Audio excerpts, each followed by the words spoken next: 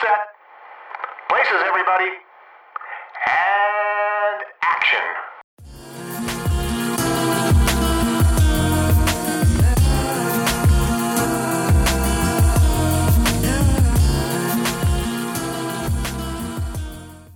Hi guys, this is Brittany. I'm Ashley. And welcome to Black Girl Film Club, a podcast where two Black women discuss movies. On this week's episode, we're going to be discussing Serial Mom from 1994, directed by John Waters. Ashley, do you want to go into the theme that we had for this month? I think our theme was moms, right? Yes, I think it was Mother's Day. Yeah, Mother's Day is coming up in a couple days, so we thought we'd talk about moms. This one specifically was focused squarely on the mom, or mostly on the mom, whereas our next pick will be more about, I guess, how moms fuck you up a little bit. So our theme is pretty loose, and we didn't go for mommy dears, thank God. Oh, that would have been interesting. I'm so glad we didn't watch that. So I jokingly suggested this movie to Ashley, and she went along with it, and I was really excited. So I feel like in the past I discussed my love of movies as a kid. If you haven't listened to previous episodes, I could give you a little bit more background. So guys, I'm an only child. So growing up, there weren't many people around to play with. So I would watch TV, and I would watch pretty much any movie that would come on. I would have my dad take movies for me.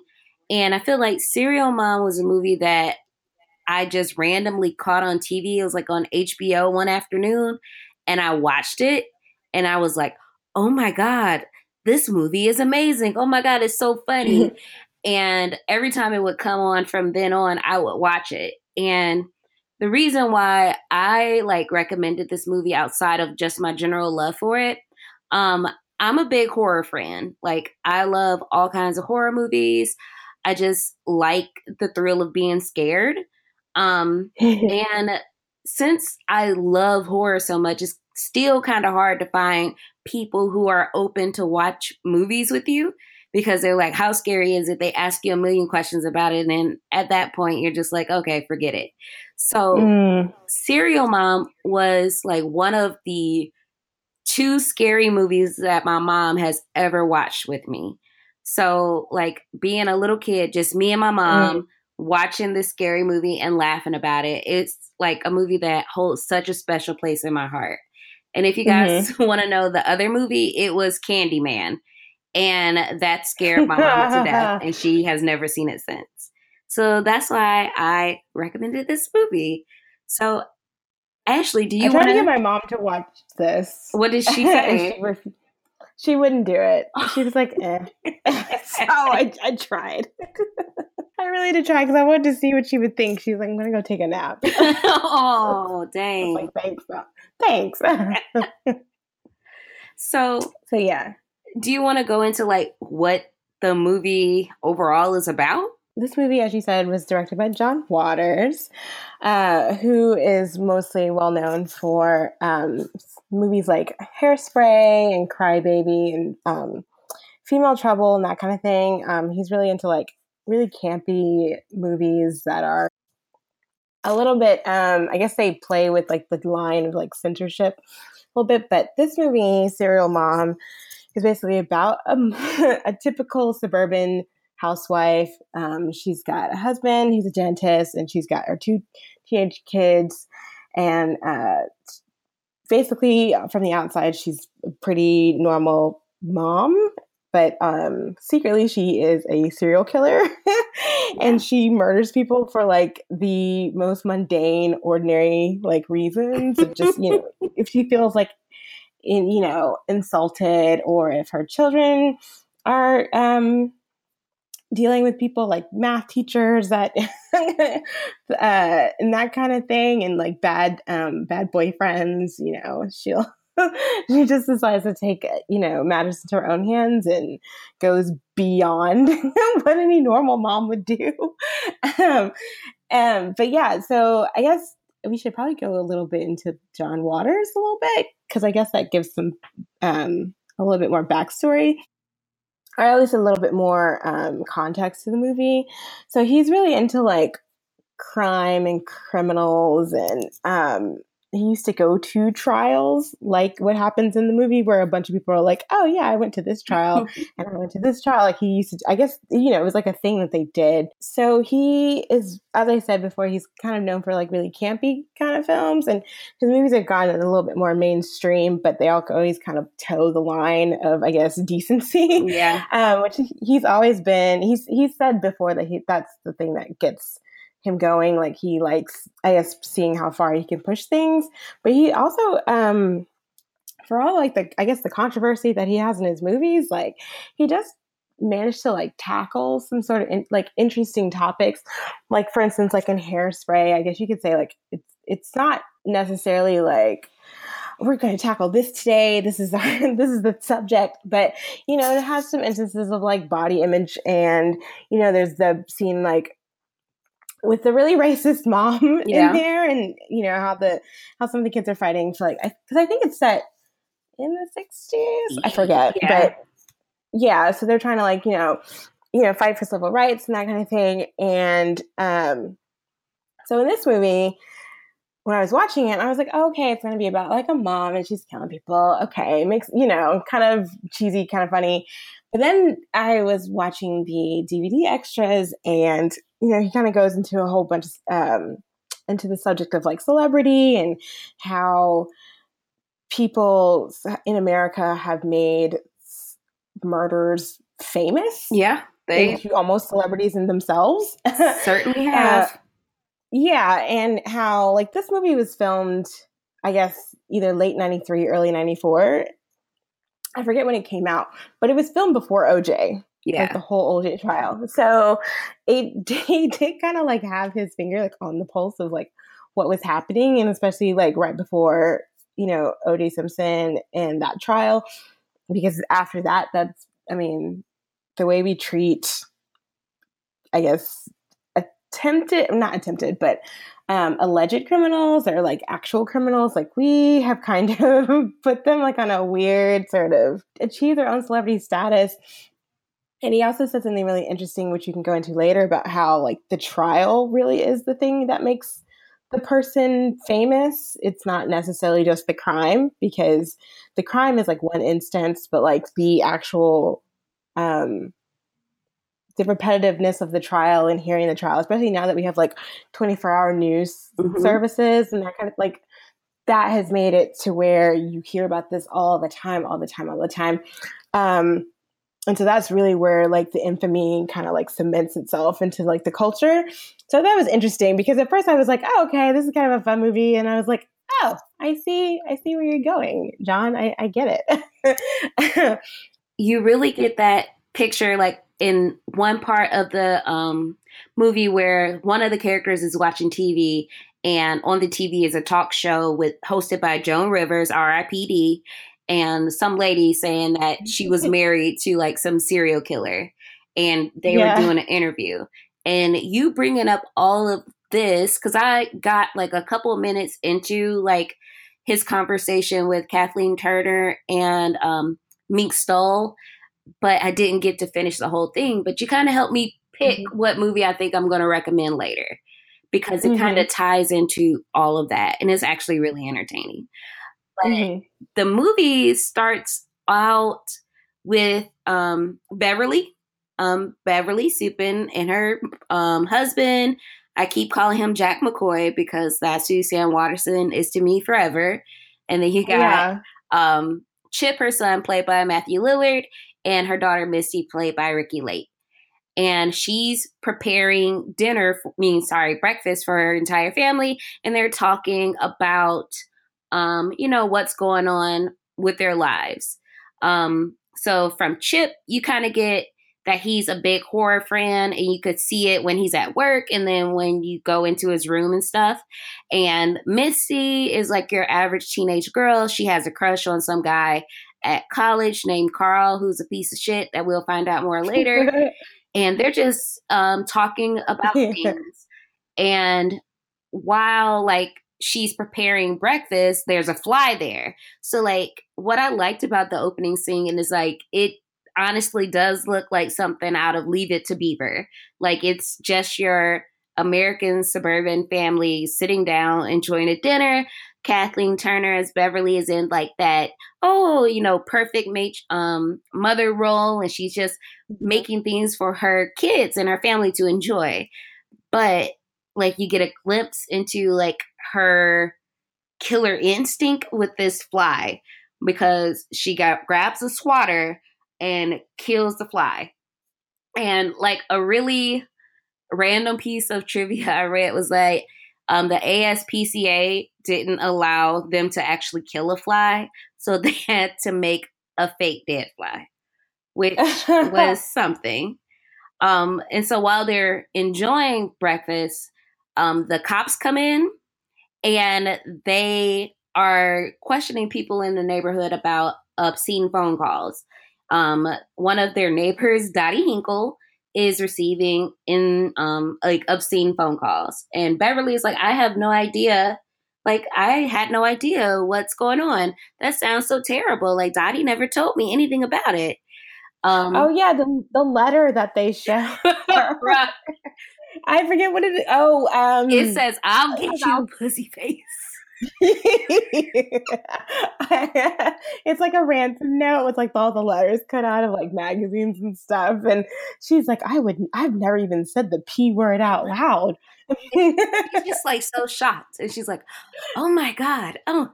And so the cops, like, something about their interaction just keeps like her in the back of their mind, but they let her go, and she goes about the rest of her day. And you see that like Chip is her husband is off to work. Chip is off to school with his girlfriend Birdie, and they're dressed like Jughead. Yes, I loved her hat. I was like, oh my god, she's so adorable. Like she's so cute. And I keep calling his friend Scotty Andrew Barclay because he was in Child's Play 3 as a like teenage Andy. Mm-hmm. But you kind of see that Beverly hates him so much. And he does. I understand why, because he's a pervert. Like he's a creep. Like, oh yeah, he was like reading like a dirty magazine. Yeah. Or like in the dry, like while he's waiting for Chip to come out of the house. I'm like, can you put that away? He's just reading it all out in the open, like just like it's a newspaper. I was like, that's gross, bruh. Like he's gross. He's a pervert. And then she also hates how he doesn't wear his seatbelt. Like that's her main thing. Yes. I didn't know she noticed the magazine, but like she definitely noticed that he doesn't put on his seatbelt ever. She lift thumbs up like so much over the course of the movie. And she doesn't like chewing gum. Like she doesn't like when people chew gum. So it seems like gum is banned from her house, which I thought was funny. And the next couple of scenes with something happens. And then we also meet Carl. So Misty goes to college with Carl. She also sells things at the like flea market. Yeah. And Birdie gives her a Pee Wee Herman doll to sell. And Carl comes up and she's like so excited to show him. And he's like, ugh, he's a pervert. I mean, like, that is kind of fresh when he was arrested for being a pervert at like a porn theater, right? Like, Pee Wee Herman? Yeah. Is this before or after that? I feel like it's like maybe a little after it. I mean, it is in the 90s. I want to say it was before this. Now you got me curious. Hold up. Because like one thing I don't understand, like how you have like porn theaters, but then you can't jerk off in them. It's like, oh, that's like a thing in Florida. I don't know. Oh, 91. Okay, so a couple years after he was like arrested for like indecent exposure or something. Mm-hmm. Basically for jerking off in a movie theater, which whatever is gross, but you can do that at home. But yeah, so like they all go their separate ways, and we go back into the house with Beverly, who is up to her, I guess that seems like her morning routine. Like she gets on the phone and starts harassing Dottie Hinkle. Yeah. I I didn't take any notes about what she was saying, but she was definitely I calling her did. a cocksucker and all kinds of shit. It was hilarious. She said she was like, "Is this 4125 pussy way?" And she says in this like really deep voice. It's like, and she was having like the time of her life up there. I was like, okay, you didn't go straight to doing the laundry or anything. You went right upstairs, got on the phone. I was like, she starts out her day on some bullshit. And like, if you could find the clip on YouTube of her like placing these calls, it is hilarious. And I was thinking about like, I feel like we need to post that. we should. Like, if she had Star 69, if Star 69 was invented then, she would have been fucked. Like, Oh yeah. she would, cause I feel like she wouldn't do that Star 68 and she would have got caught immediately. For all of the baby listeners out there, so Star 68 was something that Wait, 69. No. Wait, what's 68? 68, like Star 68 is where you block your number from showing up on a caller ID. So if you didn't want somebody to have your number, you would Star 68 and then dial their number. Oh yeah. Okay, I forget. I don't know why. People used to like call from block numbers like when I was in high school all the time. Like children, youth. You know, that's how it was in dinosaur ages when I was a youth. I never did that, but I know plenty of people did do that. I used to, which is so stupid because like I would get calls from my friends.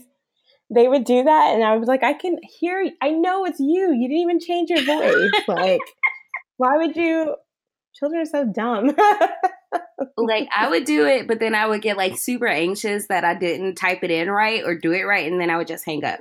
So I wasn't really confident with my Star 68 abilities. Yeah, if you're gonna be on some fuck shit, you gotta be confident. You're right. So what happens next? Oh, so she's in the neighborhood, and while she's placing these calls to Dottie, one of her neighbors comes in her house, which I thought was weird. But then I was thinking, like, this is a suburban white neighborhood in the early 90s, so that's fine, I guess. Yeah. So it's safe out there. So, like, this lady was, like, all up and through their house. Yeah, she went right upstairs. Yeah, I was like, you don't go to people's bedrooms. No, you don't. Weirdo. You just hang out at the bottom of the stairs if you're that bold, and then call for them. But she's snooping around, and she like overhears her yelling at Dottie through the door. Mm-hmm. So she's like, "Beverly, are you okay?" And so Beverly comes out like, "Yeah, I'm fine." And so they like talk, and she gives her a sewing basket with a pair of scissors, and they just like talk more about Dottie getting these phone calls, and Beverly again is like, "Oh, I don't know why. Like, I don't know why someone would do that to Dottie." Yeah, she plays dumb really easily. And I was like, she's a sociopath. Okay, I feel you. And then I feel like they show Chip at school, or is that a little later? Yeah, well, she goes to the grocery store, and I think like Dottie snags her parking spot, and she kind of gets a little like pissed off, which I couldn't tell, like, was she blacking out or having flashbacks, or I couldn't figure that part out. It was a flashback because it did like the like wavy / misty like transition. And I couldn't figure out what they flashed back to because like my DVD was kind of trash. So what they did was, so while her and Miss Ackerman, I think is her name, while they were talking about like who would do this to Dottie, like why would someone call and harass Dottie, she had like a flashback to why she was so upset at to the parking lot thing. Mm-hmm. So she was pissed off because she was about to get into space, and then Dottie got in there, and she was just like super pissed. Okay, that made sense because I was like, that was one of the things I was like, why didn't they explain that? But they did. Okay, I didn't realize that was actually the flashback because I was like, I'm not sure what happened, but yeah. So she goes to Chip's math teacher, like there's like a big PTA kind of, they kept calling it PTA, but I guess it's like a parent teacher conference kind of thing. That sounds like and she brings them a fruitcake. Like PTA kind of seemed like weird. I thought that was like a meeting for all parents. And I was Yeah, like, that's what I what? thought. Like more of like a parent, like kind of trying to figure out like bake sales and shit like that. Yeah. But yeah, some lady, I forget the lady. She comes about like later, but she's like bragging about how she's got like a Liz Claiborne outfit. I was like, wow. I don't I even was know like, what that John, means now. I was like, John, the detail. That's like such because isn't Liz Claiborne like basic white people shit? Yeah, like like basic department store shit. yeah, like for that lady, like she was a perfect spokesperson for um Liz Claiborne. She's exactly Liz Claiborne. But you would like, I guess that's kind of like one of like John's like things because he does like a lot of like ordinary people. I guess because all his movies are set in Baltimore, and so is this one, or at least I think all of his movies are set in Baltimore. Yep, I think so. But like this, he kind of deals with like regular people or like regular people that have some sort of like real extremeness about them. But yeah, I thought that was funny. I was like, "Oh, she in her little department store outfit. Go ahead, girl." She was proud. flexing, Of course, bruh. like Just flexing. Beverly's like, she doesn't. I don't even think she really cared. She's like, "Okay, good for you." She did that polite. Huh. Okay, girl. White lady, okay. Yeah, all right. Yeah, so the math teacher says that like Chip is obsessed with like I guess horror films and he's drawing like obscene pictures in class. Like I think he was like redesigning like a horror movie poster. Mm-hmm. And he starts asking about like his home life and he's like, did he ever kill animals when he was young? And he starts saying that Beverly's not doing stuff right at home because otherwise Chip would be doing better in class. And Beverly's like pissed off because he basically like insults her like motherhood. And he's like, I mean, usually when you ask like, did he kill animals at home or animals when he was young? Like you're kind of trying to insinuate that he's either like a sociopath or like a future serial killer or something. Like he definitely like insults her mothering skills and stuff. She just like takes matters into her own hands and runs his ass over twice in the parking lot, like twice. And she did it like in broad daylight. That's the crazy thing about most of her crimes is that they're done like when you can see her. Yeah, because there's like one witness and she's like a stoner. I think she's a high school student, but she's like a stoner. Like she's smoking weed and by like the trees or whatever. And Beverly doesn't even care. I don't even know if Beverly even noticed he was there, but she ran over the teacher and then she went and backed over him. And then when she drove off, a piece of gum fell out of his mouth. And I was like, that just probably added more fuel to her fire. Like she killed you about Chip and you were chewing gum when you were talking about Chip. Bruh. Like double whammy.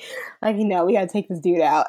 But like one thing that I was thinking about when I was like watching this scene with him talking about Chip, a lot of what he was saying sounded very similar to like the like Satanic Panic / Video Nasty era, like during the 80s. Like with all of like the slasher movies, a lot of people thought that it was a bad influence on youth. And like in the UK, they had like quote unquote video nasties that were all basically banned from being able to be viewed by people there. Or if they were, I love UK. They were like, no, you can't watch this. Like, no, the nasties, the video nasties. They call like movie villains baddies. I'm like, why is everything sound like a fucking nursery rhyme over there? Like, I can't take anything else seriously because everything sounds like it rhymes. Like fizzy drink. I was like, oh god. So y'all call pop is fizzy drink for real? Shout out to Simone Fiasco. She probably does not listen to this.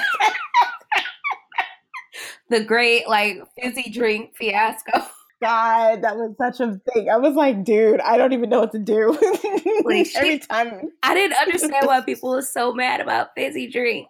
I was like, I didn't know that was a real term, but apparently it's a real term. Like grown ass people call pop and soda fizzy drink. They were pissed. But I have heard about the whole what do you call it, like the satanic panic, right? Mm-hmm. I've heard of that like in other things because I watched a documentary about I think it's called Deprogrammed. It's like on Netflix. It's about like cult deprogrammers. Oh. It's okay. Oh. But yeah, because they didn't really get into like the meat of the thing because the director was a woman who her brother was I guess they called a deprogrammer on him because he was into like heavy metal and like setting shit on fire and stuff in the 80s, and it kind of ruined his relationship with his parents because they called this deprogrammer on him. And of course, like deprogramming is like, if you ever like, if anybody knows anything about it, it can be kind of like borderline on the kidnapping side. Sometimes it is straight up kidnapping, and they'll like hold people against their will in rooms until they'll like, say they're not.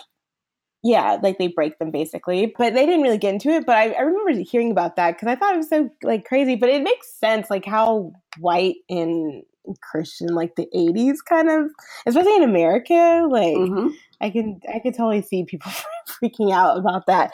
And like especially with like in Serial Mom, like she's such like a June Cleaver kind of lady that would kind of be like unacceptable. And yeah, it is funny to me though because it's like I mean sometimes you just like the music, sometimes you just like the movies, and sometimes it you're like, oh yeah, the kids. But Chip doesn't really strike me as like a weirdo. I was like watching this, like it was kind of funny because my dad like came in. He was like, "What are you watching?" And I was like, "I'm watching one of my favorite movies." He was like, "Oh, you watching Scream?" I was like, "Close, but not quite." He was like, "Oh, you must be watching Serial Mom." And I was like, "Dang, my dad knows me well."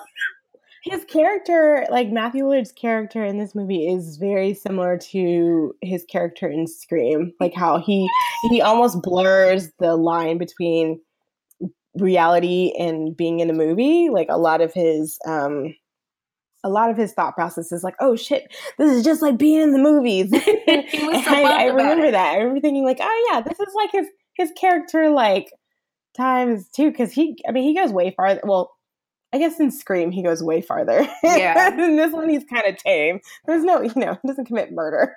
Yeah. Or whatever. Yeah, and it's crazy because this is like Matthew Lillard's first movie too. So he did a good job. But yeah, so after she like runs over the teacher, like what happens? Oh, they're watching a movie. And I took notes about the movie that they're watching. So it's like Chip, Birdie, and his name is Scotty, right? Yeah, Scotty the pervert. Yeah, Scotty the pervert is watching. They're watching like a really, really gory movie with like a lady's like tongue is being pulled out of her mouth, and they're talking about like how like, oh yeah, they used like a sheep's tongue for it. And the movie they're watching is called Blood Feast. Mm-hmm. And apparently it's like considered the first like splatter film, and it's like really I guess it was considered really groundbreaking for how it depicted gore on screen. Because like even like the little bitty clip we saw, I was like, it's just the whole screen is filled with blood. It was kind of gross. And yeah, on like the DVD, they talk about how they promoted the film too. Like they kind of did the whole thing like, oh, if you want to see this movie, you're going to need a barf bag. And I thought that was kind of interesting, like how they did that back then versus how, because we kind of do some similar things with certain horror movies. Because I know, like, I think The Conjuring, they had like a priest bless the movie, which I think is silly because The Conjuring was kind of boring. But I hate The Conjuring. I'm just gonna say I don't like it. I didn't like it either. So people can love it. You can love it, but I don't. No, thank you. No. Yeah, it's not that great. But I thought it was interesting how people kind of like the way people consume images in like horrible images. Like a lot of things, like we'll see something super gross, but we can't look away from it. And then like slowly but surely, like I feel like we become like fairly desensitized to things, although some things are still, there's still horrible images that we see in the media. Yeah. But I like how they were like, if you want to see this movie, grab a barf bag. We'll have them here. I honestly And then, think like the last movie that had that particular kind of buzz around it was Raw. Like, oh yeah, but that earned it. It earned it. Like, Ashley, I'm Chip, bruh. Like, oh, I was just watching, like, oh, all right, okay.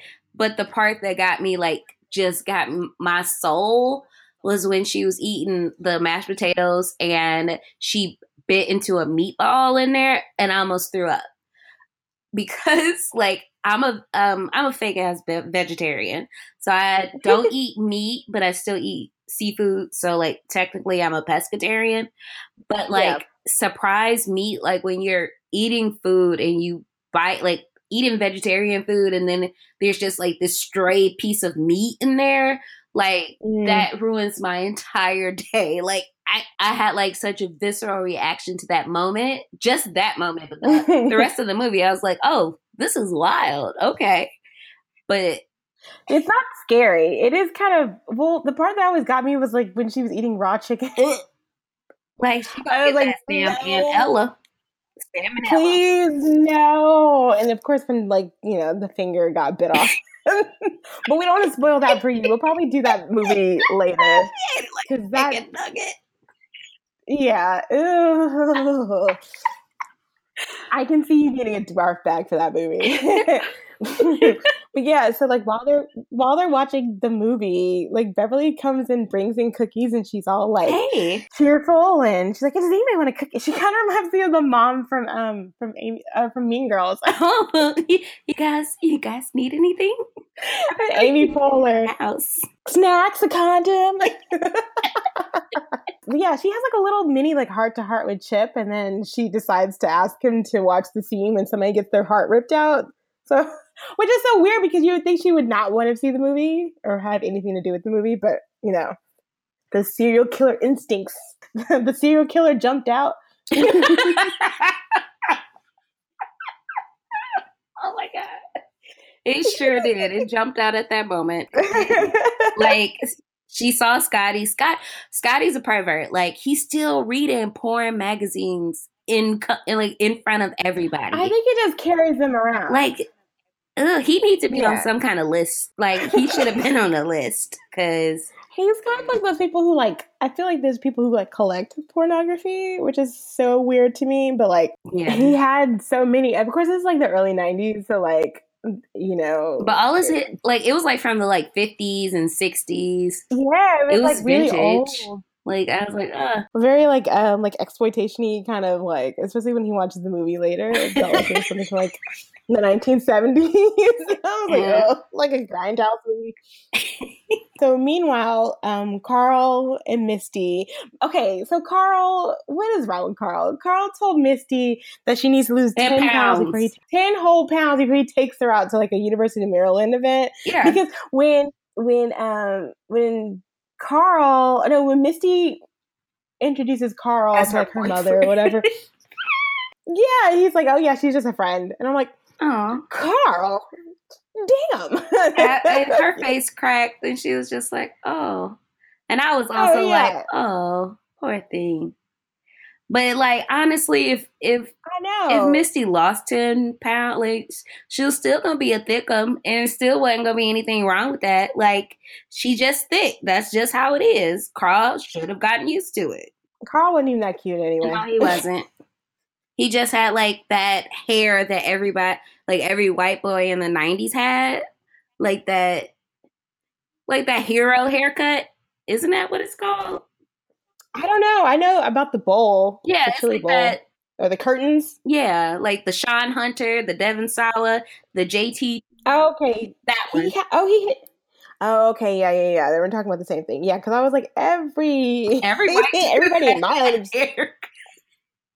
in my elementary school class definitely had that hair. I think the one white boy in my elementary school class had like a mullet. Like, oh, save him. Save him. The like spiky topped mullet where it's like a crew cut that's the extra one. into like it's not even a long It's like a black auntie haircut. That's what it was. Oh, Brittany, no. You know the black auntie fashion mullet where Yeah. they got them curls. They don't want to admit it's a mullet, but it's a mullet. That's what he had. But That's on a what little my white mom had. boy. My mom had one of those, but she's like, it was big. It wasn't like a crew cut. It was like big curls. And then it kind of hung down in the back. And I ask her about it all the time. I'm like, how did you feel like being in the 80s and having a mullet? And she was like, actually, no, because this is in the 90s because I was like a baby. I was like, this I think is like our first family photo together. So I was probably like, I don't know, like 8 months old or something like that. And she you can see, and I'm like, oh, so this is like 1990. Like, I just feel having a mullet in the 90s, and she always just so disgusted with me. My mom, she had a mullet when I was in like high school, and I was like, Mom, you know this a mullet, right? And she cussed me out. I was like, but it's still a mullet. It's still a mullet. It's still short in the front and long in the back. Like, I mean, and it wasn't even like a gradual long. It was just like short, and all of a sudden it was just goosh. Like, okay, you can say it's not a mullet if you want to, but we all know the truth. There's photographic evidence. Oh. Sorry, Mom. But so the murder is on the news, and her husband Eugene immediately decides whoever did it needs the death penalty. He doesn't even know who did it. Nobody knows. And she went, but you got to hear both sides. Like, that was her argument. Got to hear both sides. I was like, okay, I mean, I see where you stand on things. But I mean, I'm sure that would change, which it did. In the end, it does change. And while they're getting ready for bed, Bev is reading a book about serial. So she's got a book that's like a bird watching book because they like to go bird watching together. That's some white bread shit, bro. I know. I've never considered bird watching an activity, like not like a real activity, but hey. She's got another book like inserted like behind it, and it's it's a book on serial killers, and there's like a big ass picture of Charles Manson, like like huge. I'm like, oh, did she like stroke the picture? I can't remember. I feel like she did. She was really into like whatever it was about. Like, that was her shit. She liked it. It was a full bleed, like close up picture of Charles Manson. Then their sex scene was so weird. It was because everybody else in the house was still awake, and all you hear is them. And then they cut to like Misty in her room, and she's like, "What?" She's like, "Oh," and then it cuts to Chip, and he's like, "They're fucking," and I was like, "Ugh, this is awkward." I felt like embarrassed for everybody. Sam Waterston said he was joking around. He was like, that was the finest moment of my career. It was such an awkward, like, sex scene. I'm like, oh, vanilla sex. Oh, gross.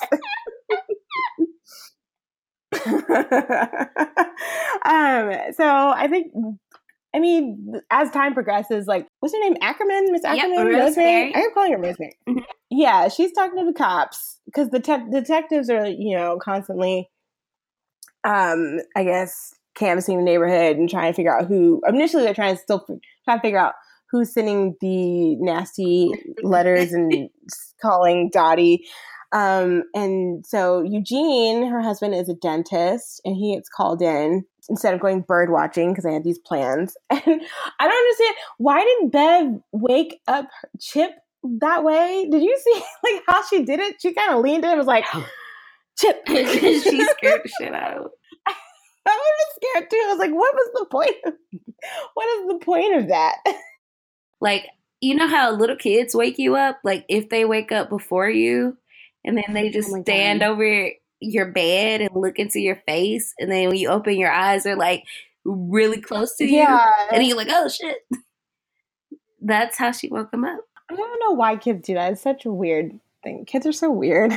They terrifying sometimes. They are scary as shit. So Misty gets stood up by Carl again. And then she says she wants to kill him. And this kind of pops up a lot. Like, a lot of people were like, oh, I wish he was dead. Wouldn't it be great if somebody just yeah, I wish he was dead. I hope somebody kills this person.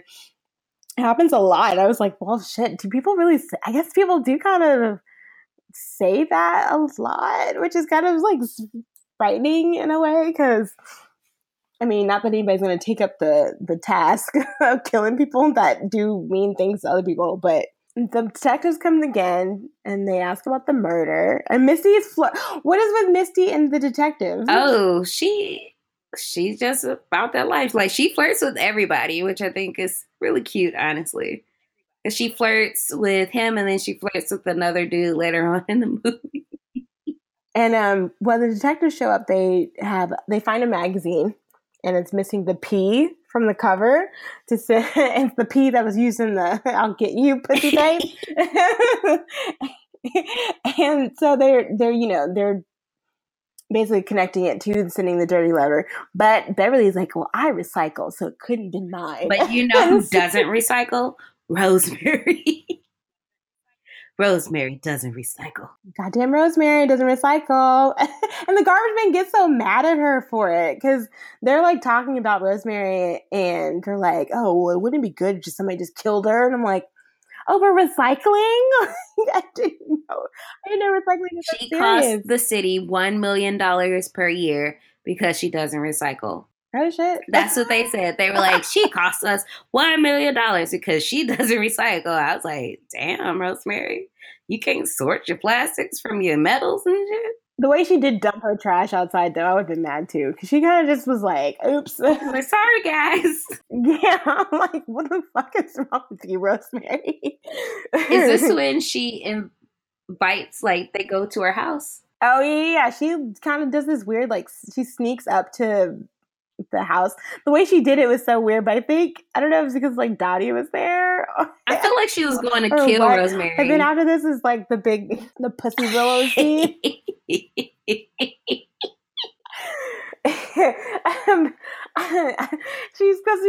She goes in Rosemary's house, and like Rosemary's like fussing around with, I guess, some flower arrangements, and she's like, "Are those pussy willows?" And Dottie's like, "Excuse me, what did you say?"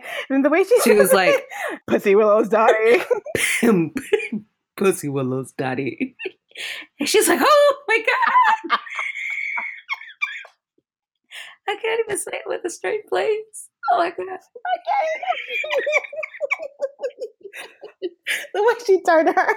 And she just leaned in close like, Pussy willows. Pussy willows, Dottie.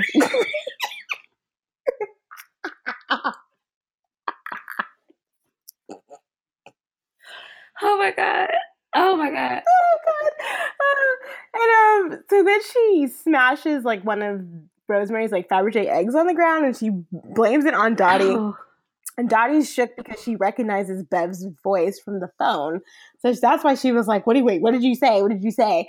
And so she's freaked out, and she goes like running out the house, partially because Rosemary's pissed at her.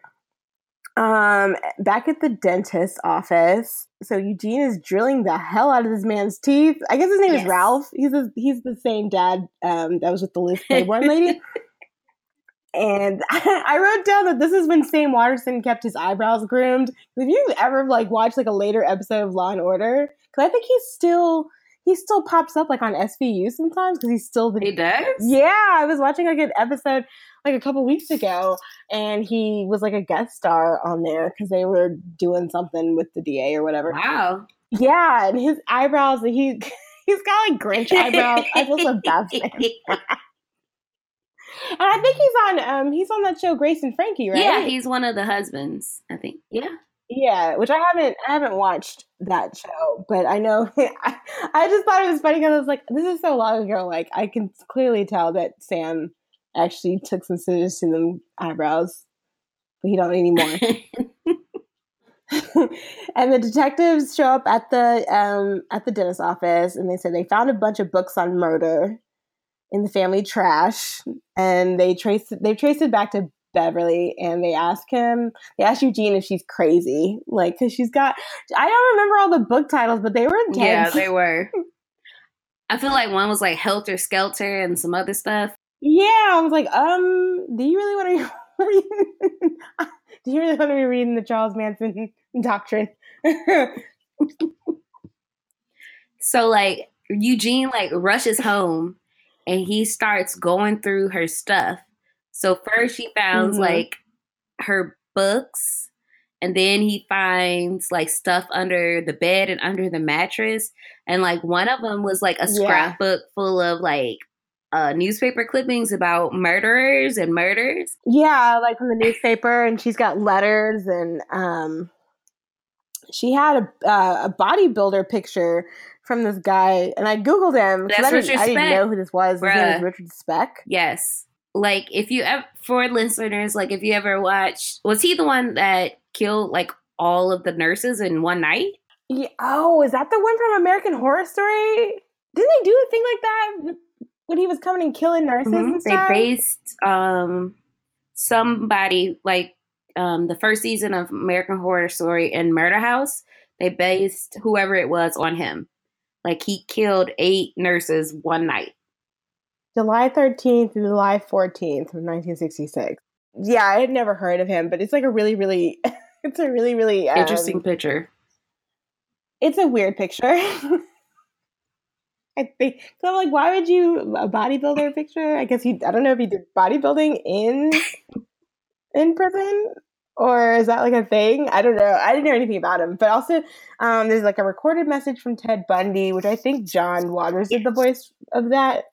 I'm sure he enjoyed that. And then there's also the Christmas card that she gets.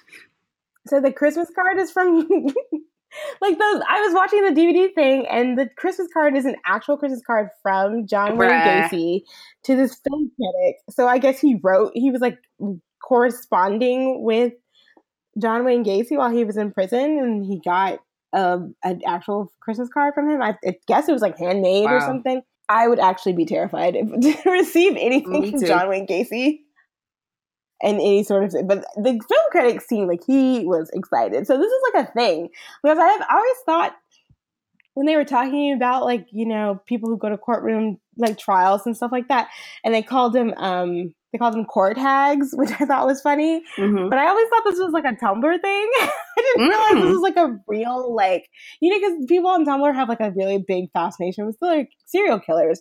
Like, I don't know what that's about, other than like sometimes they're like quote unquote good looking men or whatever, which I knew. So but I thought that was like a kind of like a really like specific thing to like a certain generation. But apparently this is like a like forever. People have had this sort of fascination with serial killers and other criminals for like many, many years. So I thought that was kind of crazy. Although I don't know why you would pick John Wayne Gacy to talk to.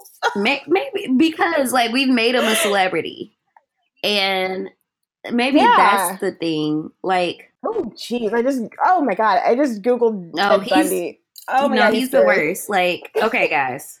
He's scary as Let me tell you a little bit about myself. He's scary as So, like, shit. when I was younger... No, you have to look at this. Wait, he looks like... You know, Zac Efron is going to be playing him in a movie, right?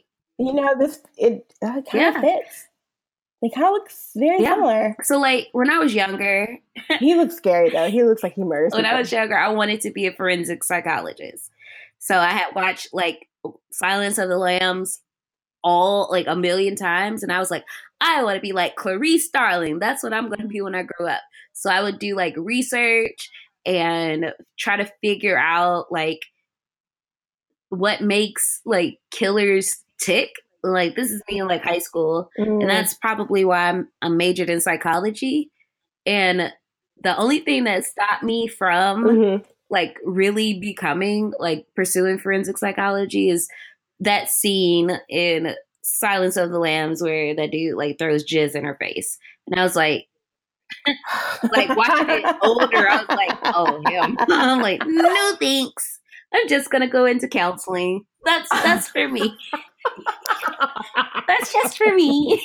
Oh my God. But like when Beverly's scrapbook, I wonder if she had done anything before these murders. Like, usually with serial killers, what you find is that they have a history of abuse, and it kind of like escalates and escalates until they actually murder. So like when I say abuse, it's usually like abuse of animals. So like I really kind of wanted more info about her back. Like, where did she come from? I did too, because I wanted to know, like, what was the thing that was making her tick, especially like with the fly. And I think it's just like having like a sense of order and a sense of um like direction and perfection, because like, I think it's goes along with like the kind of the stereotypical housewife, because that's why she got pissed when people chew gum, and why she got pissed when like the fly was in the house. Like the fly, I mean, just in a normal person, like a fly is like super annoying, but it kind of,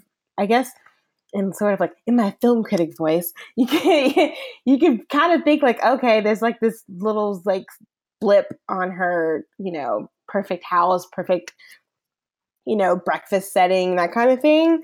But I just don't know like where it comes from, unless it's just maybe she was always like that, or did it like manifest itself later, or is it supposed to be one of those things like anybody in your neighborhood could be a serial killer, just the mom next door could be a serial killer, you never know. Yeah. And like John Waters was doing a little something too with Serial Mom, because there aren't many like women serial killers in general.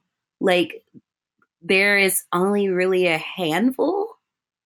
And because you really don't find women to do, like, most time you might not hear about it because people don't think women are capable of this, because they're supposed to be nurturing and caring and, taking care of everybody around them. There's actually a podcast I've been listening to called Female Criminals. Ooh. And it kind of deals with that same thing. They just basically talk about, different criminals, but different kinds. There's like, they talked about one, there was like a lady in Mexico, and she was killing people for like almost like a decade. She was like strangling Was it the one people. that was like for wealth and stuff, or somebody different? No, she I don't remember. I think her name was like Juana Barraza. I totally butchered that name, but she was pretty poor, and she used to do like luchador wrestling for a little bit, and she was like badly abused by her mother and her father, and she just started strangling like old ladies like out of nowhere. Like she would pretend to be like a census taker or something, or like somebody who was like helping them do like their social like kind of like social security forms, and she would kind of pretend to be like this like nice sort of like civil servant, and she would get entry into the house, and then she would like strangle these people, and it kind of just they think it kind of surmised from like her being abused by her mother, and she kind of like develops like a weird thing with like older women and that kind of thing.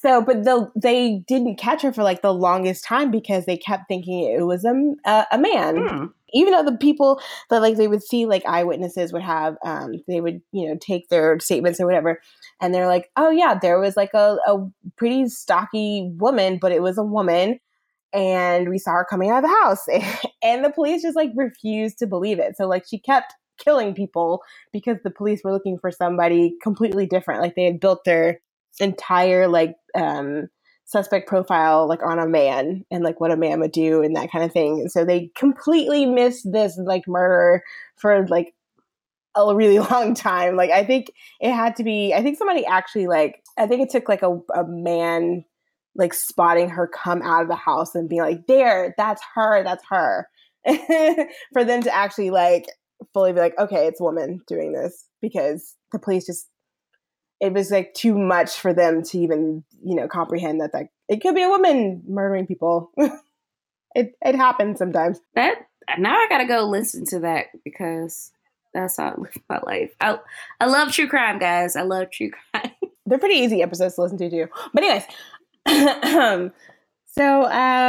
is this so when we're at the flea market? Yeah. So so they go to the flea market to buy like another Fabergé egg that Beverly broke, even though they don't know that she broke it. And so Carl is there. And he's with another girl who turns out to be Tracy Lords, which I didn't realize. Yeah, I was like, oh my God, it's Tracy Lord. Yeah. and so Rosemary wants to buy this poker. No, she wants to buy another egg. She gets pissed because she says it's too expensive, and she ends up switching tags on a fireplace poker, which I don't even know why you would want one of those unless you were like missing one, but like it just seemed like a random thing to buy instead. And she buys the poker and brings it back where her and Beverly are sitting, and Beverly like spots Carl, and she follows him into the bathroom and like stabs him in the back, like through the kidney. Because when she pulls it out, there's like a kidney, and she's like kind of like, and it's so funny because it's so like feminine, where she's like, ew, ew, ew, ew. She's trying to like shake off the kidney off the poker, and she like slips on some gore and gets on her like perfect white shoes. And there's a guy in the bathroom that's watching this whole thing, which I forget. Is he supposed to be like a pervert too? He's like looking. He has a glory hole, and he's writing a note over it. And he was like ready to peek in on the next stall, and he see her with like the poker, and then he's like, "Oh, some shit finna go down," and he runs out. I would too. Shit. And his name is Marvin Pickles, and he's a pervert. So like she goes back with Rosemary, and Rosemary's like, "Oh my God, Beverly, you have some doo-doo on your shoe." You did look like shit. So she like tries to wipe it off, and then like you hear screams throughout like the flea market, and so Misty's like, "I'm gonna go check it out and see what that is." And then Beverly is like, "Okay, I'll come with you." And they leave Rosemary with the poker, and she like touches it and looks at her hand, and it has like blood. Yeah, and it's like covered. And she's like, "Oh." I think it's so crazy, like that Beverly just kind of does this stuff, like, and just like leaves the murder weapon, like, she didn't even try to hide it. She's like, "Yeah, here," and put it under the table. She don't give a fuck. She brings it right back and stuff. Like she doesn't even. I don't even know if it's because she knows that nobody's gonna really catch on to her, or she doesn't really care, or she's so like kind of warped that she's like, I think it's a little bit of all of that. Like I think she thinks she's doing the community a service. She's helping her family out, and she doesn't care. Like she don't care. She bold. Deadly combination of all of those things. So they figure out that it's Carl, and I think at this point Misty's kind of like, too much is happening because like, how does the math teacher end up dead after you go and you go have your meeting, and then all of a sudden Carl's dead now. And she goes to Chip at the video store where he's at work, and she's like, "Hey, Mom is Charles Manson. Like, something's wrong." And they all start joking about it, and they're like, "Oh, I wish she would kill this person. I wish she would kill this person too." Like, nobody takes it seriously, like at all, until they realize what's really, really happening.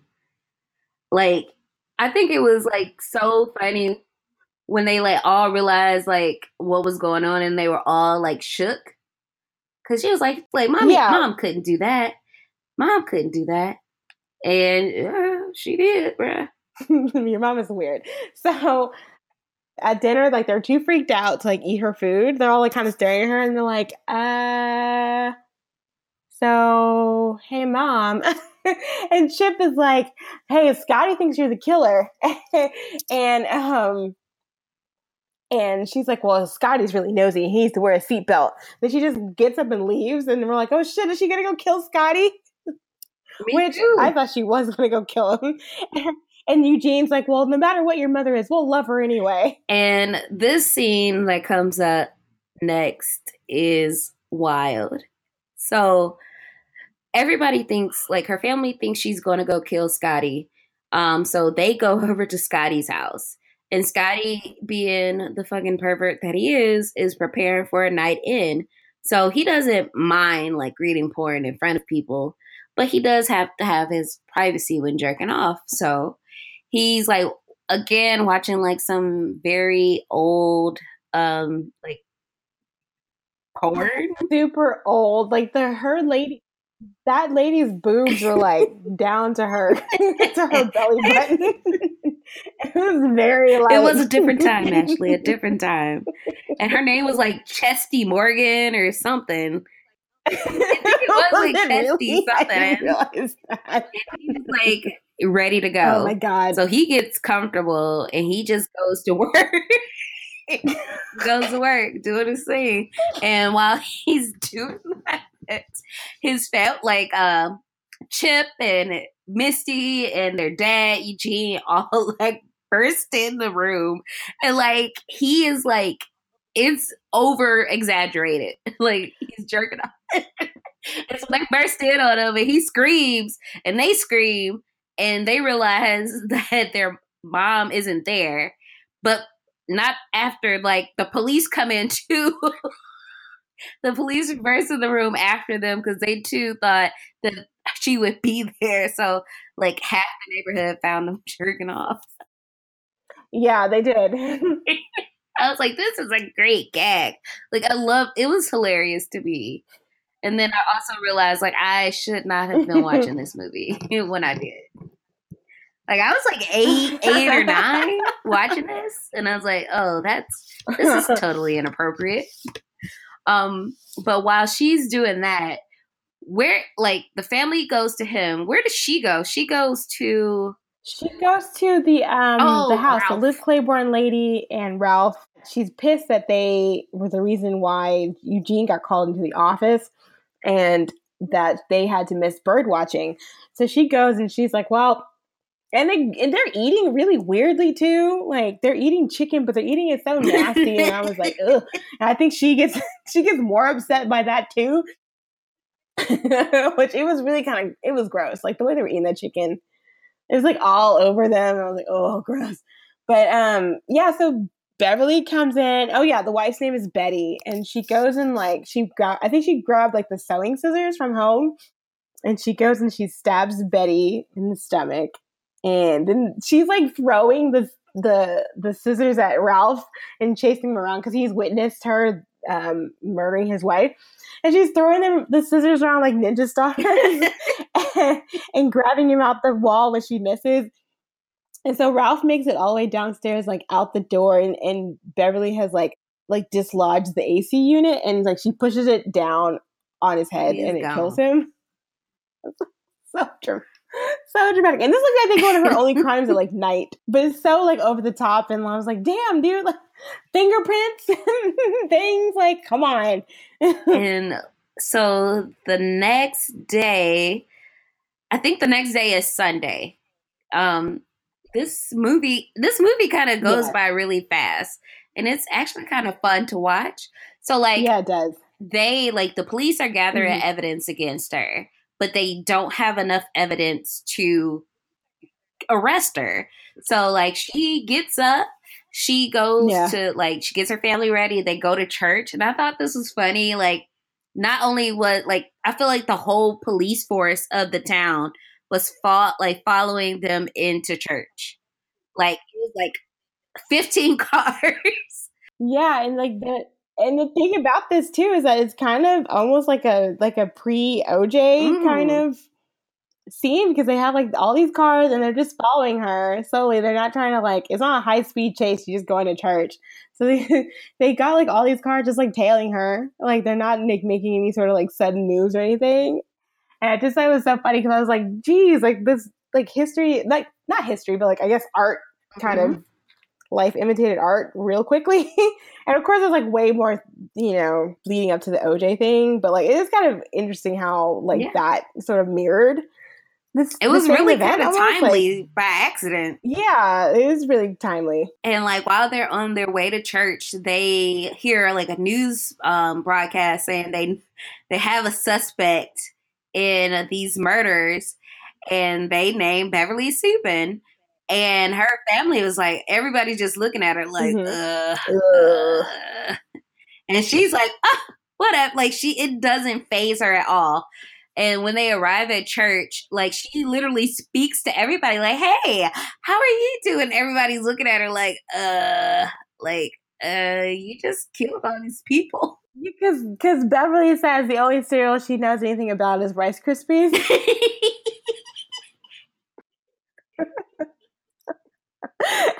And Missy's so pissed too because she's like, "Now I'll never get a boyfriend." She's so worried about the family reputation and whether it affected her mother is a fucking murderer. That she's like, "But now boys won't like me."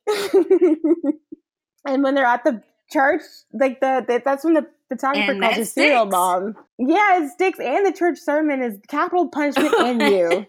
And like Birdie is there with her family, and they don't want her talking to Chip. Scotty doesn't talk to anybody because what happened the night before. And everybody's seeing you whacking off. So they go to church and everything is all right with church. And like they are listening to the sermon. She's getting all kinds of side eyes. And then something happens and she sneezes and like a big like snot bubble just flies across and hits a baby in the face. And then the mom starts screaming. And then the whole church is like, cereal mom. Yeah, they all lose their shit. They all lose their over the tiniest little thing. Although it was nasty. I was like, you just not rocketed on a baby. And so like all hell breaks loose. And while this was going on, Beverly uses this as an opportunity to break out of the house, like break out of church and not get arrested because the police are there too. So somehow Chip and Birdie are able to get her out. And they steal Scotty's car, which pisses him off. And they go to the movie store, the rental store that Chip works in. And that was a mistake. But they hide her in like a back room. And while Chip is there, a customer comes in. And she like is returning the tape. And he's like, well, did you rewind this? And she was like, no, what for? You could do this. And he was like, it's the rules. Like, you have to rewind it. And then I'm going to charge you $1 for not rewinding it. And she gets, like, really pissed off. Do they do that for real?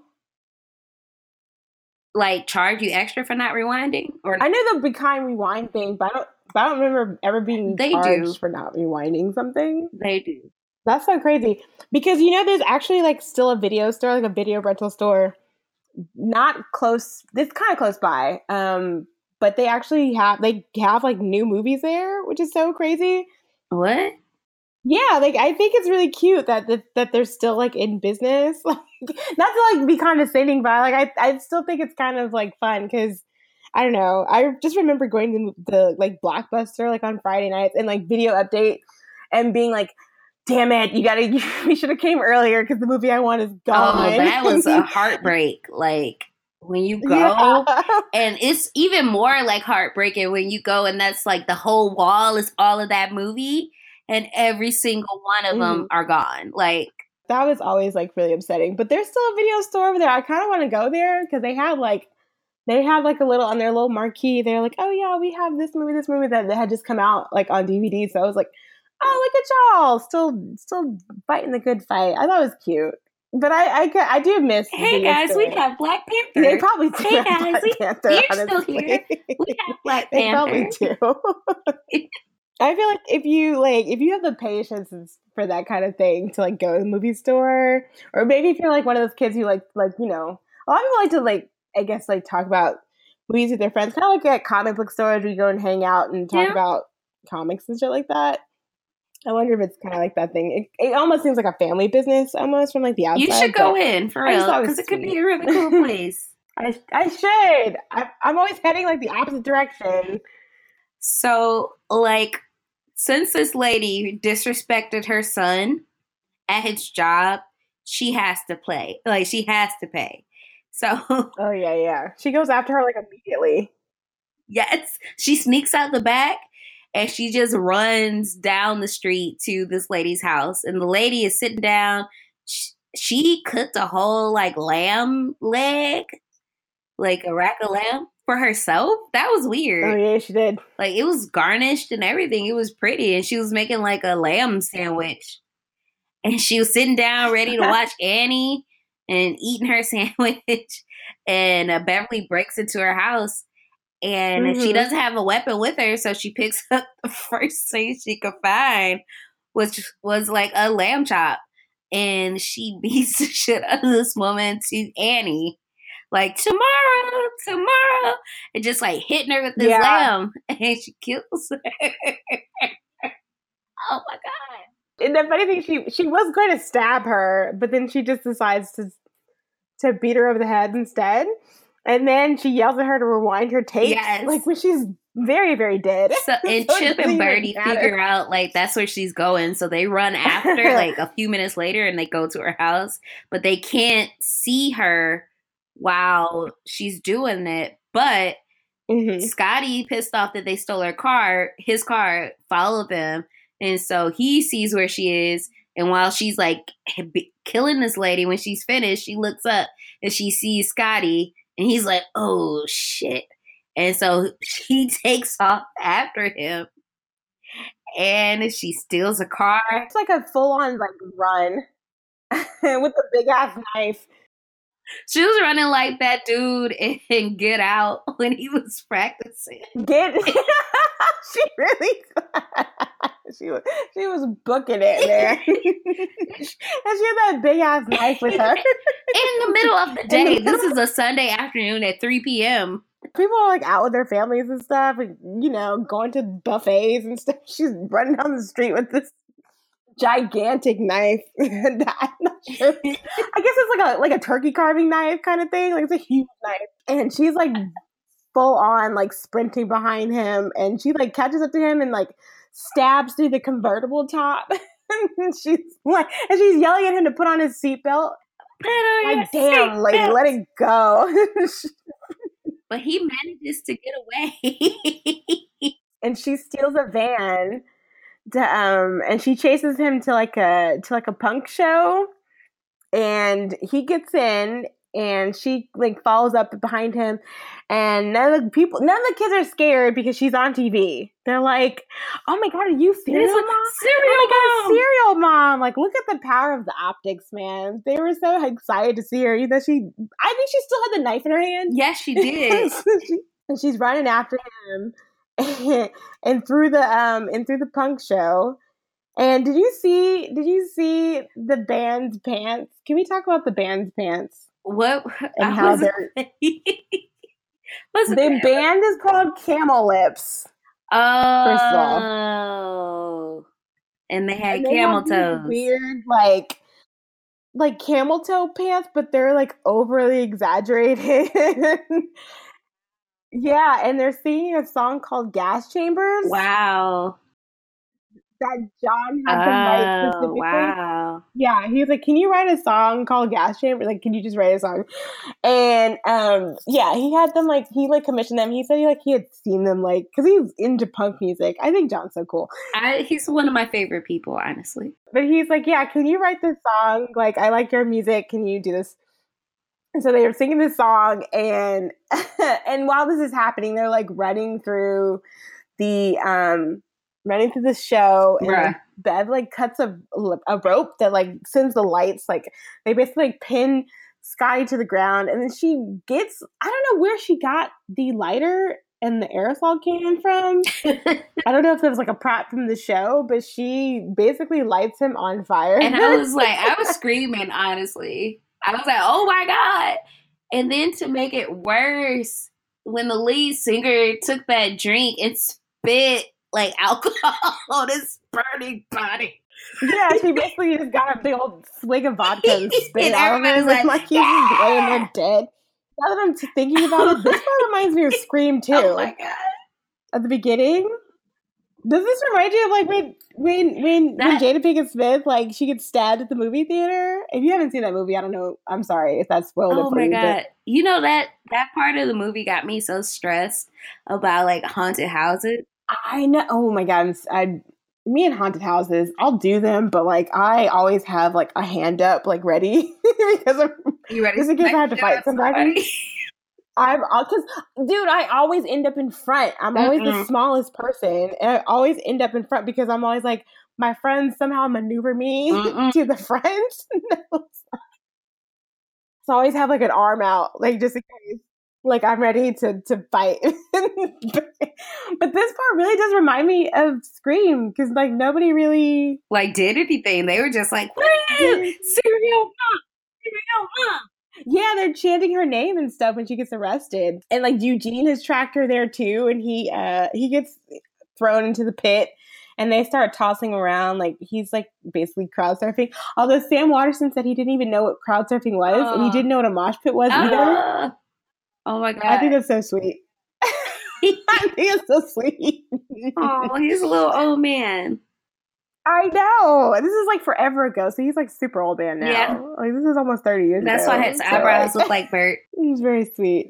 And then like you kind of like fast forward to the trial part, and I thought like all of the scenes in the court were wild because like her original defense attorney was ready to have her like her defense be like she's not guilty by reason of insanity, and she fires him like, you know what? Yeah, she gets pissed about those she gets pissed about the juror wearing white shoes after Labor Day. And that's when her lawyer is like, oh no, she's crazy. So here, we're just gonna do this reason by insanity because she's nuts. This is like the white shoes after Labor Day is like one thing that I say to my mom and she says to me all the time from this movie. Because like I feel like that's the part of the movie outside of Pussy Willows that stuck with me all of these years. But throughout the like trial, so she is representing herself, and she goes through and talks to everybody who could possibly be a witness to her crime. So I feel like was the first what's that word called? What, the first witness? Witness. Oh no, I wrote it down like that too. I wrote like first witness, second witness. Like the first witness, like what's that thing? The witness was the stoner girl, right? No, the first witness was Dottie. Oh. And so they ask her about the phone calls, and they somehow Beverly catches her in a lie about drinking. And Dottie gets so frustrated, she basically cusses her out. And the judge gives her, you stupid whore. she calls her all kind of cocksucker and slut, and she got a whole bunch of names. I was like, well, damn, Dottie has been stressed. You motherfucker. And so the judge gives her 5 days in jail and like a huge fine for contempt of court. So that's how she gets Dottie out of the way. Meanwhile, Misty is selling T-shirts, and Chip is negotiating television appearances. Carl's brother pops up and gets mad and then punches him, and then says that they somehow come to an agreement that Jason Priestley should play Carl in a movie, like in the movie that will eventually be made of this trial. That is a generous casting choice there. It was really generous because I didn't. Carl wasn't that cute. So the second witness is the stoner, who was high as shit, which I didn't even realize she was high because the way she was talking, I was like, is she having some sort of break? Like, she was just like, I don't know, dude. It's blue. Yeah, it's blue, dude. Blue. It's blue, yeah. I think I talk about the car, right? Like the color of the car. Like, I don't know. It's just blue, dude. I told you it was blue already, right? Like, and so like she's no help to like the prosecution, but she is help for the defense. I mean, basically, what Beverly is doing is she's proving or discrediting like all of these witnesses. So the photographer that's there, who's also at the wedding, has already written a book called Serial Mom, and he's also promoting it at the T-shirt stand with Misty, who has been flirting with him too. Yes. So the third witness is a detective. I think he's one of the detectives, not the one that Misty's been flirting with. Yeah, the older one. And yeah, Beverly says that he's found. So she found a magazine called Chicks with Dicks. Chicks with Dicks. In his trash. Yeah. Yes. Oh, yeah, because he's there to testify about the books that he found. He found that in her trash, and so she was like, well, what is this magazine? We found it in your trash. It's called Chicks with Dicks. And he was like, that's personal privacy. That's my trash. Nobody should go through my trash. And like the trash Right. got like the trash collector dudes are like cracking up because Oh yeah, they're totally on they her love side. her. Like she brings them alcohol in the middle of the morning and they love her. And so this dude, like the police detective, is having a fit about it, and everybody in the courtroom is laughing at him, and he gets like ushered off the stand. He does. And then they also interview like Rosemary. Basically, Beverly pins everything on her, mostly because she doesn't recycle. Mm-hmm. And Rosemary's like super, like, she's like, but I don't have room in my kitchen to recycle. But I was like, Rosemary, you throw your trash everywhere, girl. Like, you got a room for a trash you can. could if you wanted to. Like, got that. Exactly. Everybody does. Like, they are talking about the movie, and Suzanne Summers is scheduled to play Serial Mom. So she shows up out of nowhere to watch the trial. And everybody's like, is that Suzanne Summers? Oh my God. Yeah. Oh my God. Yeah. Yeah, she comes and distracts. And so she sits down. Yeah, she basically distracts the Detective Pike, which I don't know why. I knew his name. I didn't know the other detective. But yeah, so I don't even think his testimony, does he even testify? Because I think everybody gets so distracted by Suzanne Summers that they kind of just like, I think we don't really know what you have to say. But yeah, I think it's that. They're like, oh, it's Suzanne Summers. Because even, like, the judge is looking at her like, oh, my God, it's Suzanne Summers. And then I feel like the second to last person to testify was the pervert from Pickles. Marvin A. Pickles. And she was, like, while she was talking to him, she was, like, opening and closing her legs. And okay, the way she did this was so weird because the way it wasn't even like in Basic Instinct or whatever, where like Sharon Stone does her whole like cross of the leg. Yeah, this is like she was flapping or wings. like picture a saloon door opening and closing, and like when you push through it goes like pop pop pop pop. That's kind of how it works. It was very dramatic and like over the top. And I was like, he got so hot and bothered by it, but she was like sitting up there flopping her legs. It made no fucking sense. But he's basically like, oh, well, I've never seen her in my life. He's like, I don't even know what you're talking about. You guys put words in my mouth. I don't know. And so like by like all of this, and like she does things to endear herself to the jury. So like she would greet them and say, oh my God, I love your jacket. Oh, look at your hair. Like it's very polite. And so they go out to deliberate. Yeah. And they come back with a not guilty verdict. And everybody's excited, sorta, because her family's like, so we're gonna have to live with the serial killer, right? I don't know if they realized she would get off. Like they would give a not guilty verdict because suddenly they're like, oh, reality is set in. Reality set in again. And they're like, oh, bruh.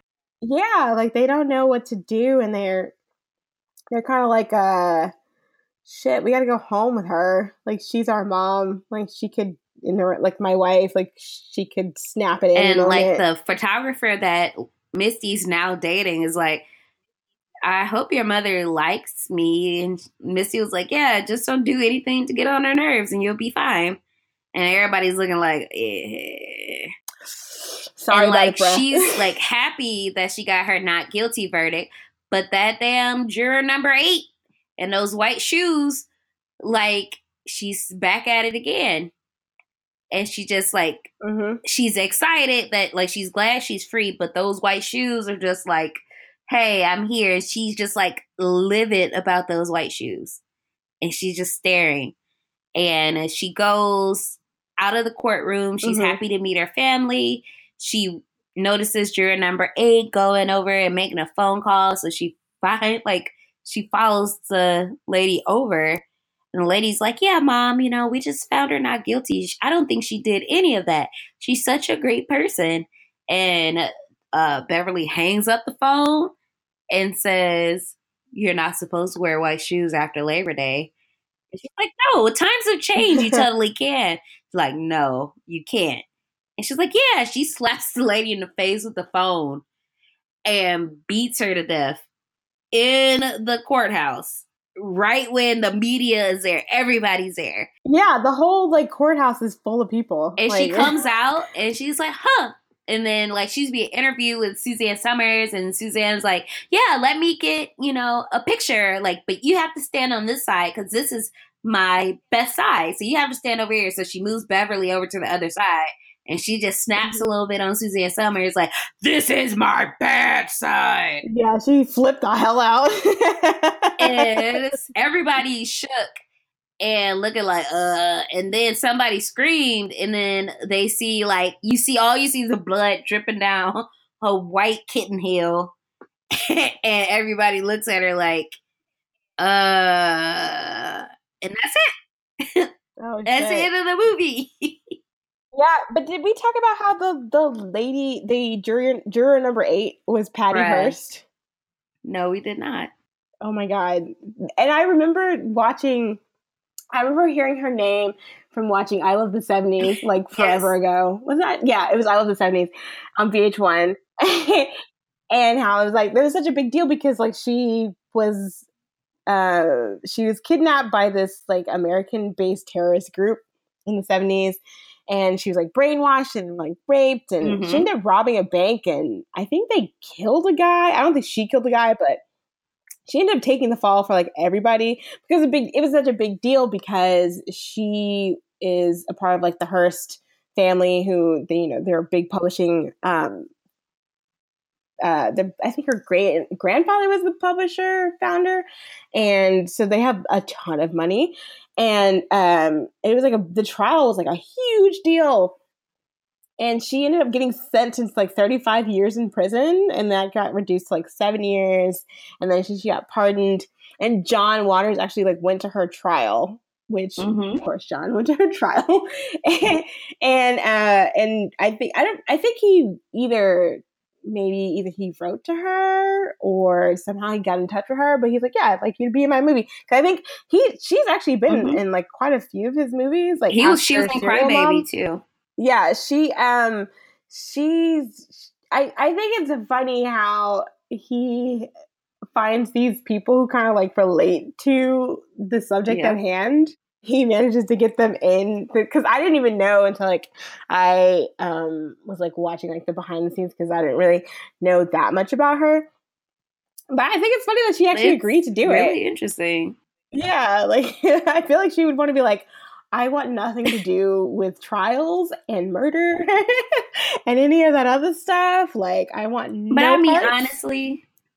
But he manages to find people like that who kind of, I guess, have controversial histories or controversial personalities. Like, with Tracy Lord, she used to do porn, and she was a minor, right? Yes. I think she was like 15, 16, 17. Yeah. Anyway, she was too young to be in the movies, and she did a lot of movies in that like short period of time. And it was a big deal.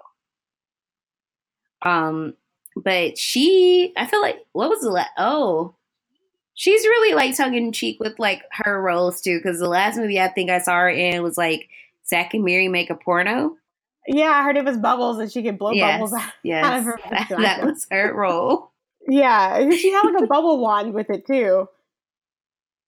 So this was your first time watching it? Yeah, this is the first time I've seen this movie.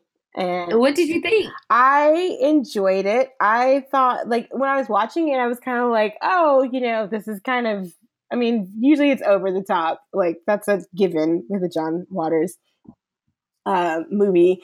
And I thought it was, like, kind of silly. And then I think I got more, like, interested, like, once I was, like, watching the behind the scenes and kind of figuring out, like, oh, like, it feels it is kind of like a satire of how we, I guess, how we interact with like criminals, but also how we put people that probably shouldn't be famous, we kind of put them on a weird pedestal and we kind of grant them this sort of level of infamy that they wouldn't have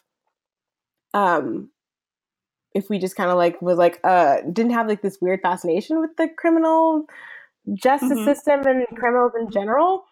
So I thought that was interesting. I did enjoy this movie. Just and there are parts that were like super crazy that like I actually found myself like cracking up, especially at the beginning when she was calling Dottie.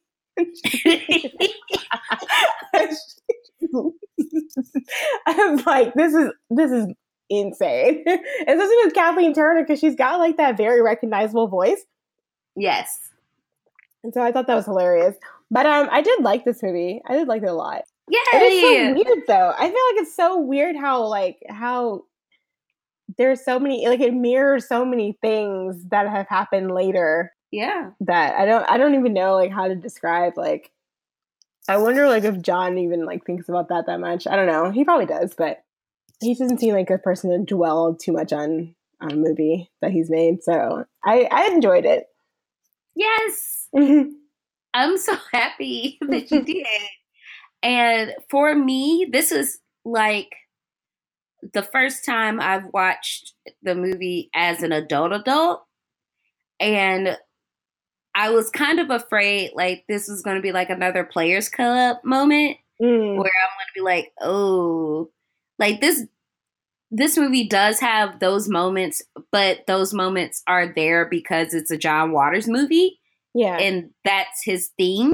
Yeah. But I had as much fun watching it now as I did when I was younger. Like, the only thing now is that I understood a little bit more about what's going on. And it made the jokes funnier. Like, it just enhanced the enhances experience because like in a little kid, like you don't know what like jerking off is. Like you don't know what a cocksucker is at 8 years old. Like you don't know these things. But as an adult, it's funny. I feel like it's still kind of fresh too.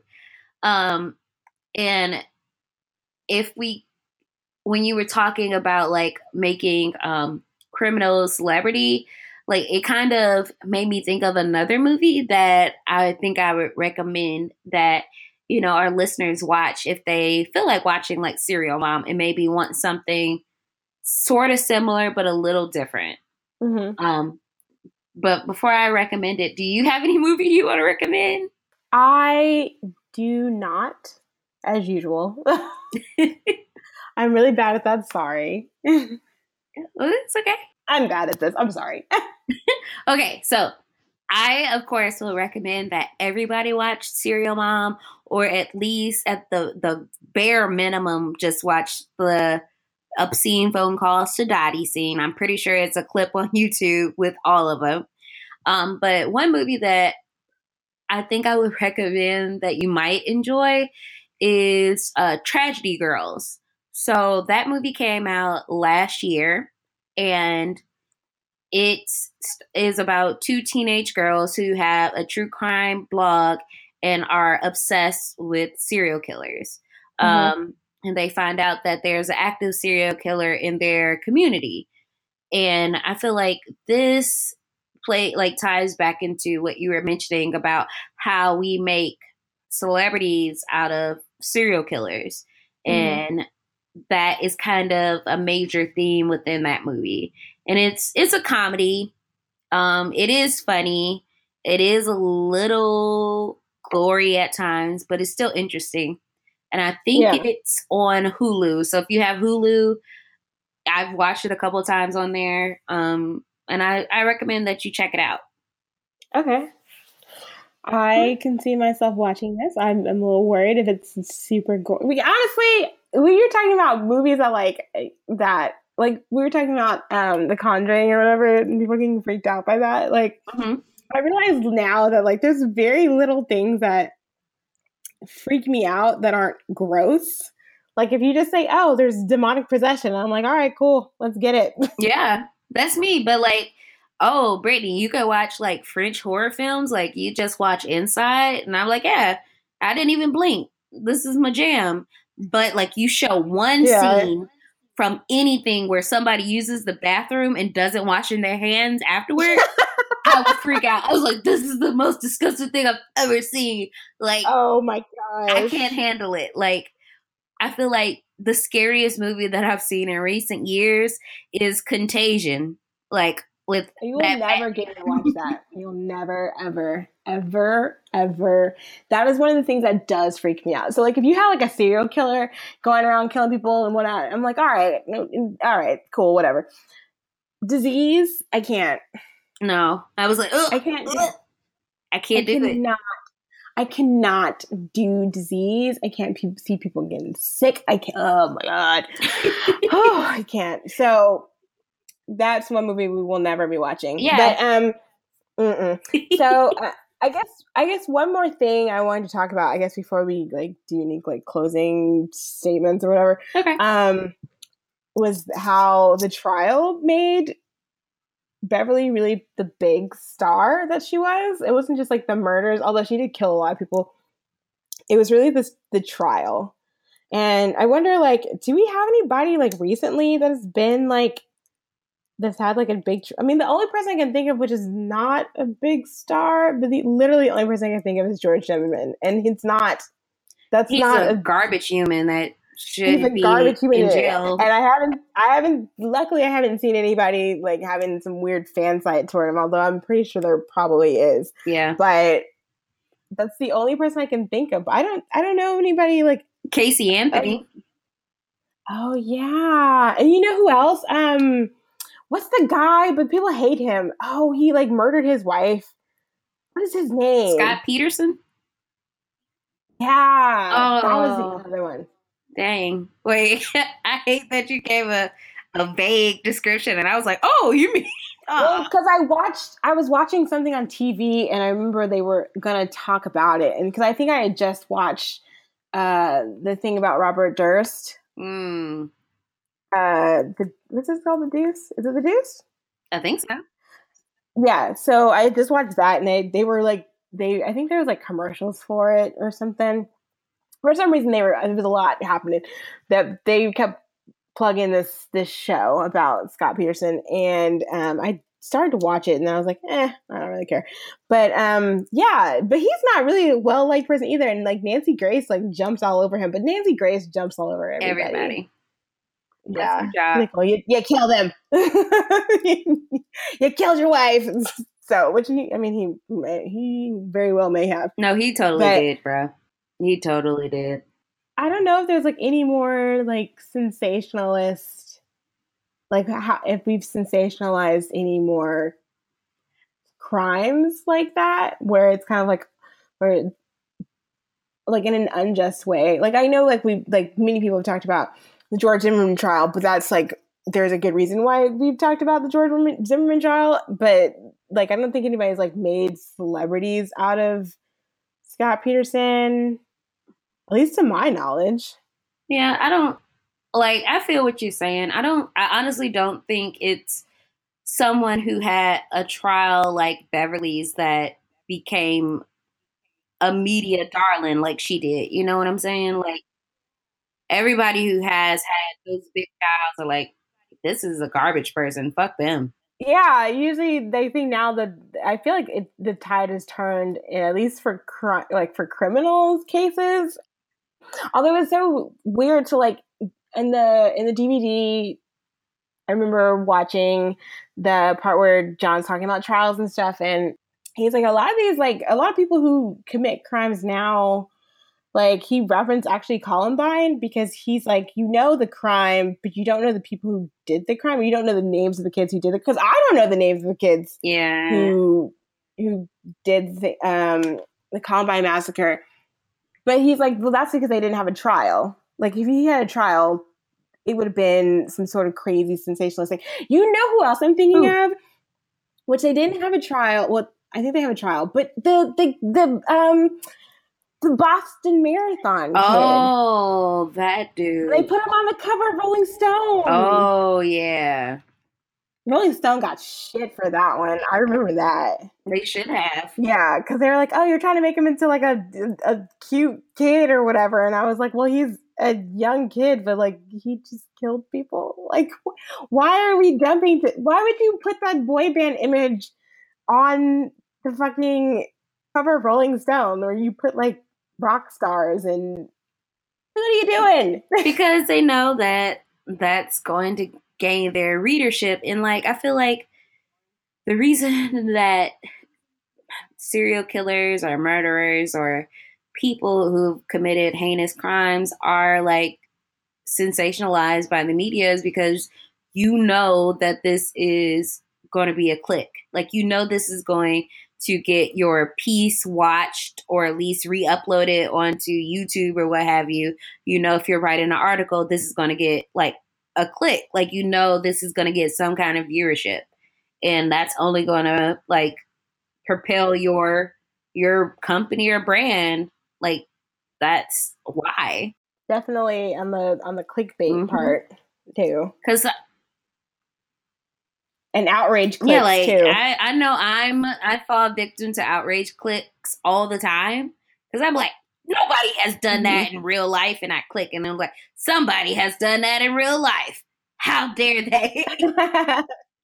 Yeah, but yeah, it depends because sometimes I think they do that just to to get clicks because that's advertising dollars and stuff, which is sad because I think like somewhere like BuzzFeed, which is like the king of like stupid, ridiculous clicks, but they also have like really good journalism. Yeah, like their long form journalism. Because I was reading about what was I thinking? What was I reading about? Russian. I don't want to say spies. They're probably spies. Yeah, they're probably spies. So like how all these like men have been like murdered by Russian spies, like how they had the nerve gas thing in England. Yeah, they've done like a 4-part series, and I was reading that on the plane home a couple of months ago, and I was like, wait, this is really good because I really like long form journalism. I don't like reading like little bite-sized things. But I was reading it and I was like, this is really good. And it sucks that BuzzFeed has like a really ridiculous reputation for having like shitty clicks, because I wish they could get that out more. Yeah. I mean, but it's still BuzzFeed. You know, they're still gotta get your money profiting off the pain of others and the content created by others. It sucks. But yeah, I mean, that goes into like a whole journalistic thing, but I just thought that was interesting then how I guess the way that the trial really is the thing. But I don't even know. I mean, I can only think of like one trial that would be like a sensationalist trial. It would probably be whenever they fucking get Donald Trump. I can't wait for that trial. Like, you gotta lock him up. Lock him up. Lock him up. Lock him up, hats. Orange face, thin haired motherfucker. Ruining the country and like impeding upon the civil rights of citizens of this country, and under the guise of it being the American dream. How dare he? I really thought you said that he's peeing on the rights of American citizens. He is peeing on the rights of American citizens as well as impeding upon. Oh my god! Oh my god! Oh my god! I was like, wait, let me check. I'm sorry. Oh my god! I'm so sorry.